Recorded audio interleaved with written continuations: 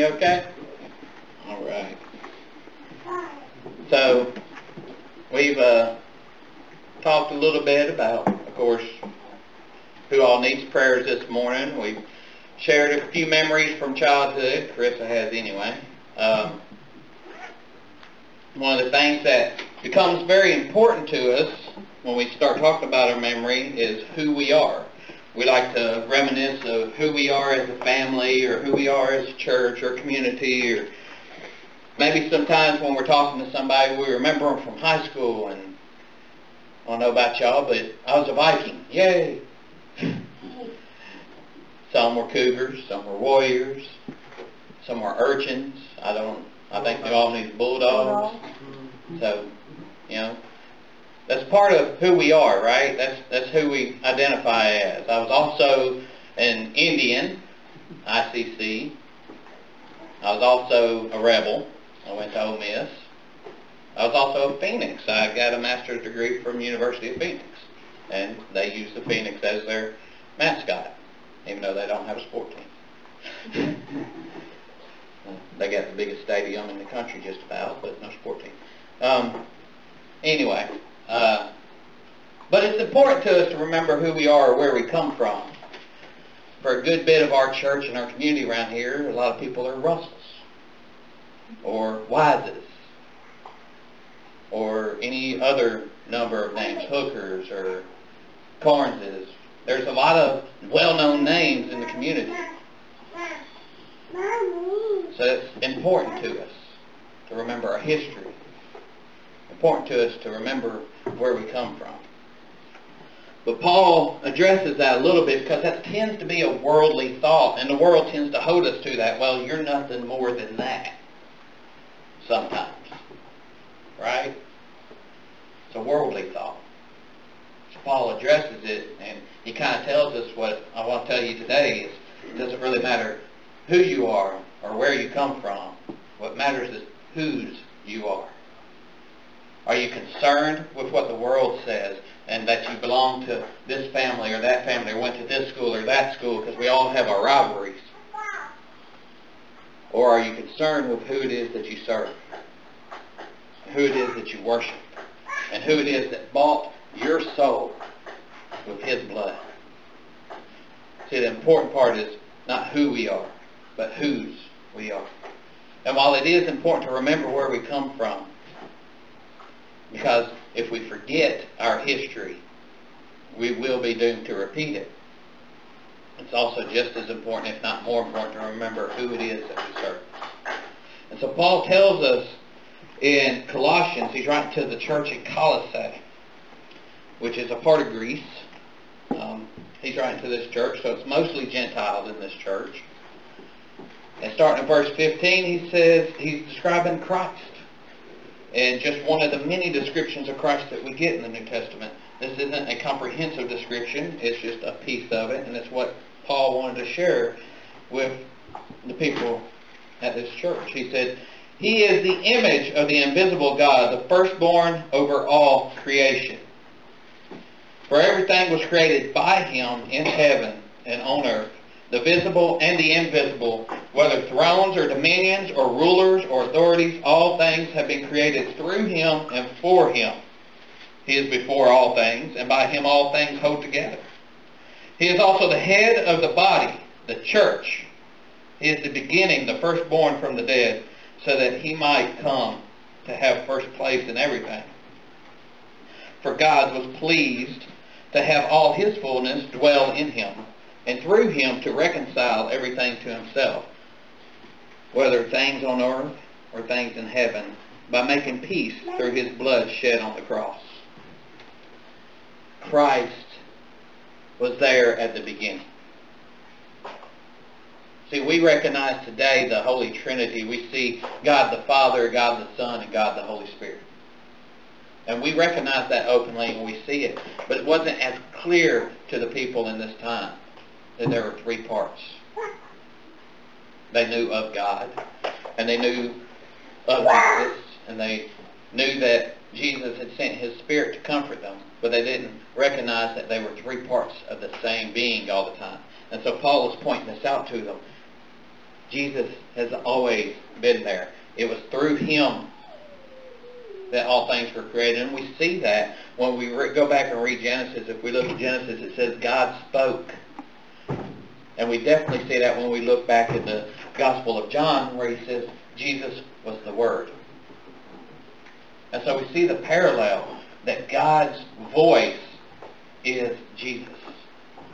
And when God came and visited Abraham incarnate in physical form and was talking to Abraham about Sodom and Gomorrah, or about the birth of his son, or about anything, when he was there in physical form, that was Jesus incarnate. That was God incarnate. It was the physicality of the invisible God. Abraham saw him and talked with him. Joseph wrestled with him. Or Jacob wrestled with him. And he changed Jacob's name to Israel. It was the physicality of God. It was the physical being of God. So he's been there through the whole thing. He's created everything that's around us. He set up the kingship that would be David's from the line that he would actually be born and get to walk this earth as a human being, not as a physical spirit on this earth, but as a human being that we know as Jesus of Nazareth. And so he came, and God put his spirit into this person that we call Jesus, so that he could live a holy, sinless life as a representation of what we should strive for, and that he would die a sinner's death, because only he could be raised, and only he could pay that price and make that sacrifice for us. And when he did, he bought each and every one of us with his blood. He paid a price for us. We are his. And so, while our names may carry weight in the community and in the world, the name that carries weight in heaven is Christian, which literally means little Christ. It was meant to be a slur. It was meant to be something negative, but we've been able to twist it and turn it back on those who would use it against us and say, yes, I am his. It's the same as if someone's called Adamson or Jameson or Jameson. You're calling us the son of that person or the child of that person. We are his. We belong to him. And Paul continues on in this, and he points out that he kind of flips the script a little bit from what is Christ or who is Christ to who are we in that. And starting in verse 21 going through 23, he says, once you were alienated and hostile in your minds, expressed in your evil actions. He says, once we were alienated from God. We were hostile in our minds, and we expressed that through our evil actions. There's a lot of people in the world say, well, I'm good. I do good things, but you do them for the wrong reasons.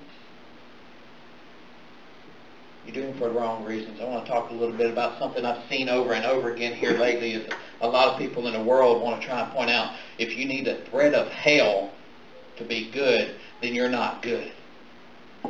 Yeah, you're right. I'm not. Neither are you.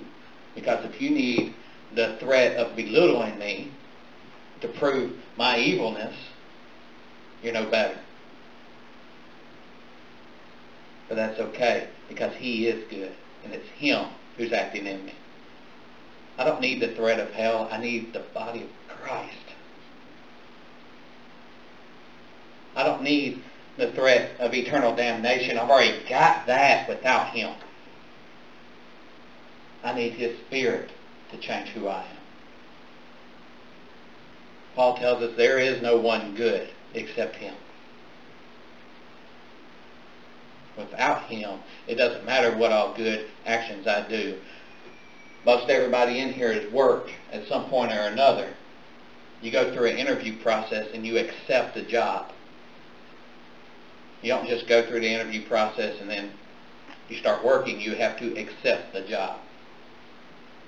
You have to accept the offer, and then you start working.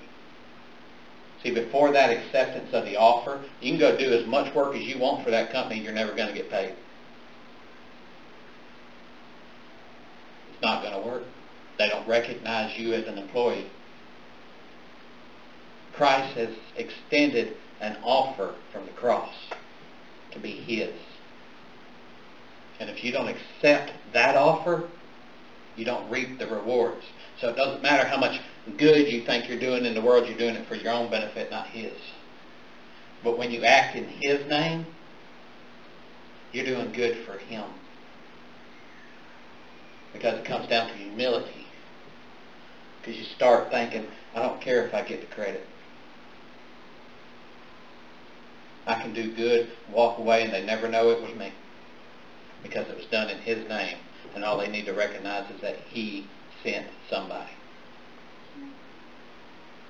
And so Paul tells us, says, once you were alienated and hostile in your minds, expressed in your evil actions. But, is the start of the next sentence. It says, but now He has reconciled you by His physical body through His death to present you holy, faultless, and blameless before Him, meaning God. If indeed you remain grounded and steadfast in the faith and are not shifted away from the hope of the gospel that you heard, this gospel has been proclaimed in all creation under heaven. And I, Paul, have become a servant of it. See, there's two big things I want to point out in that last section there. One, reconciled. He has reconciled us. Reconciled means to be brought back in. Not just brought in, but brought back in. You see, before the fall of man, we were with God. Adam and Eve walked with God daily, talked with God, supped with God, fellowshiped with God. It's their act of disobedience that separated us from God. And Christ came to bring us back into that fellowship. To bring us back into that lifestyle where we can talk with God daily. Where when we live a life according to Christ, we walk with God daily. And when we share a meal with fellow believers, with like-hearted and like-minded people who are focused on Christ, we are eating with God. Because He is there in the midst of those believers. We have been reconciled into that lifestyle. And the second word I want you to look at is in that last sentence. It says, I, Paul, have become a servant of it. He's speaking of the gospel. He is a servant of the gospel. That means that while he may still have the name of Paul, his last name is now Christian. He is a new creation. He is a new part of a different family. Whatever his real last name or title was, I'm not sure it ever tells us. We know he was a Pharisee, so he obviously had some sort of title that they would recognize him as. But we also know he was a minister after the road to Damascus. He spent 14 years in study, learning the gospel, memorizing the gospel so that he can plant these churches all over Asia Minor and Greece. But none of that matters without Christ. Christian is his new name. And just like Paul, each and every one of us, when we give in to Christ and accept the offer that comes from the cross, the blood of Jesus Christ that was shed for us, our new name is Christian. And we have become a servant of it, which means that we answer to our Master, who is Jesus Christ.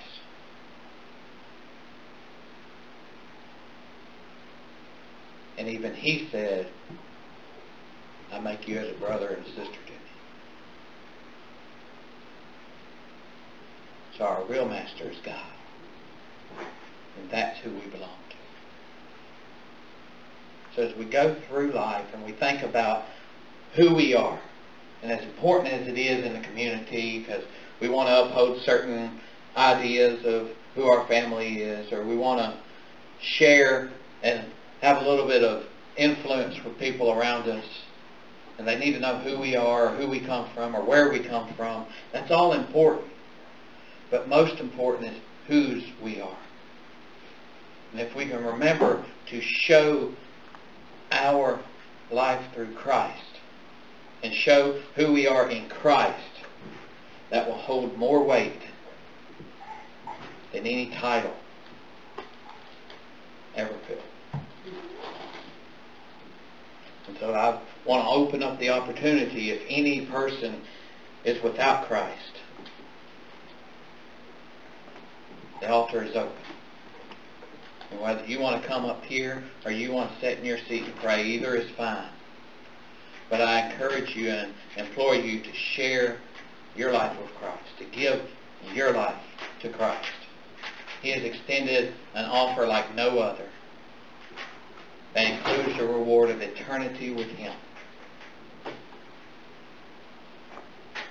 I don't need the threat of hell, but the promise to heaven.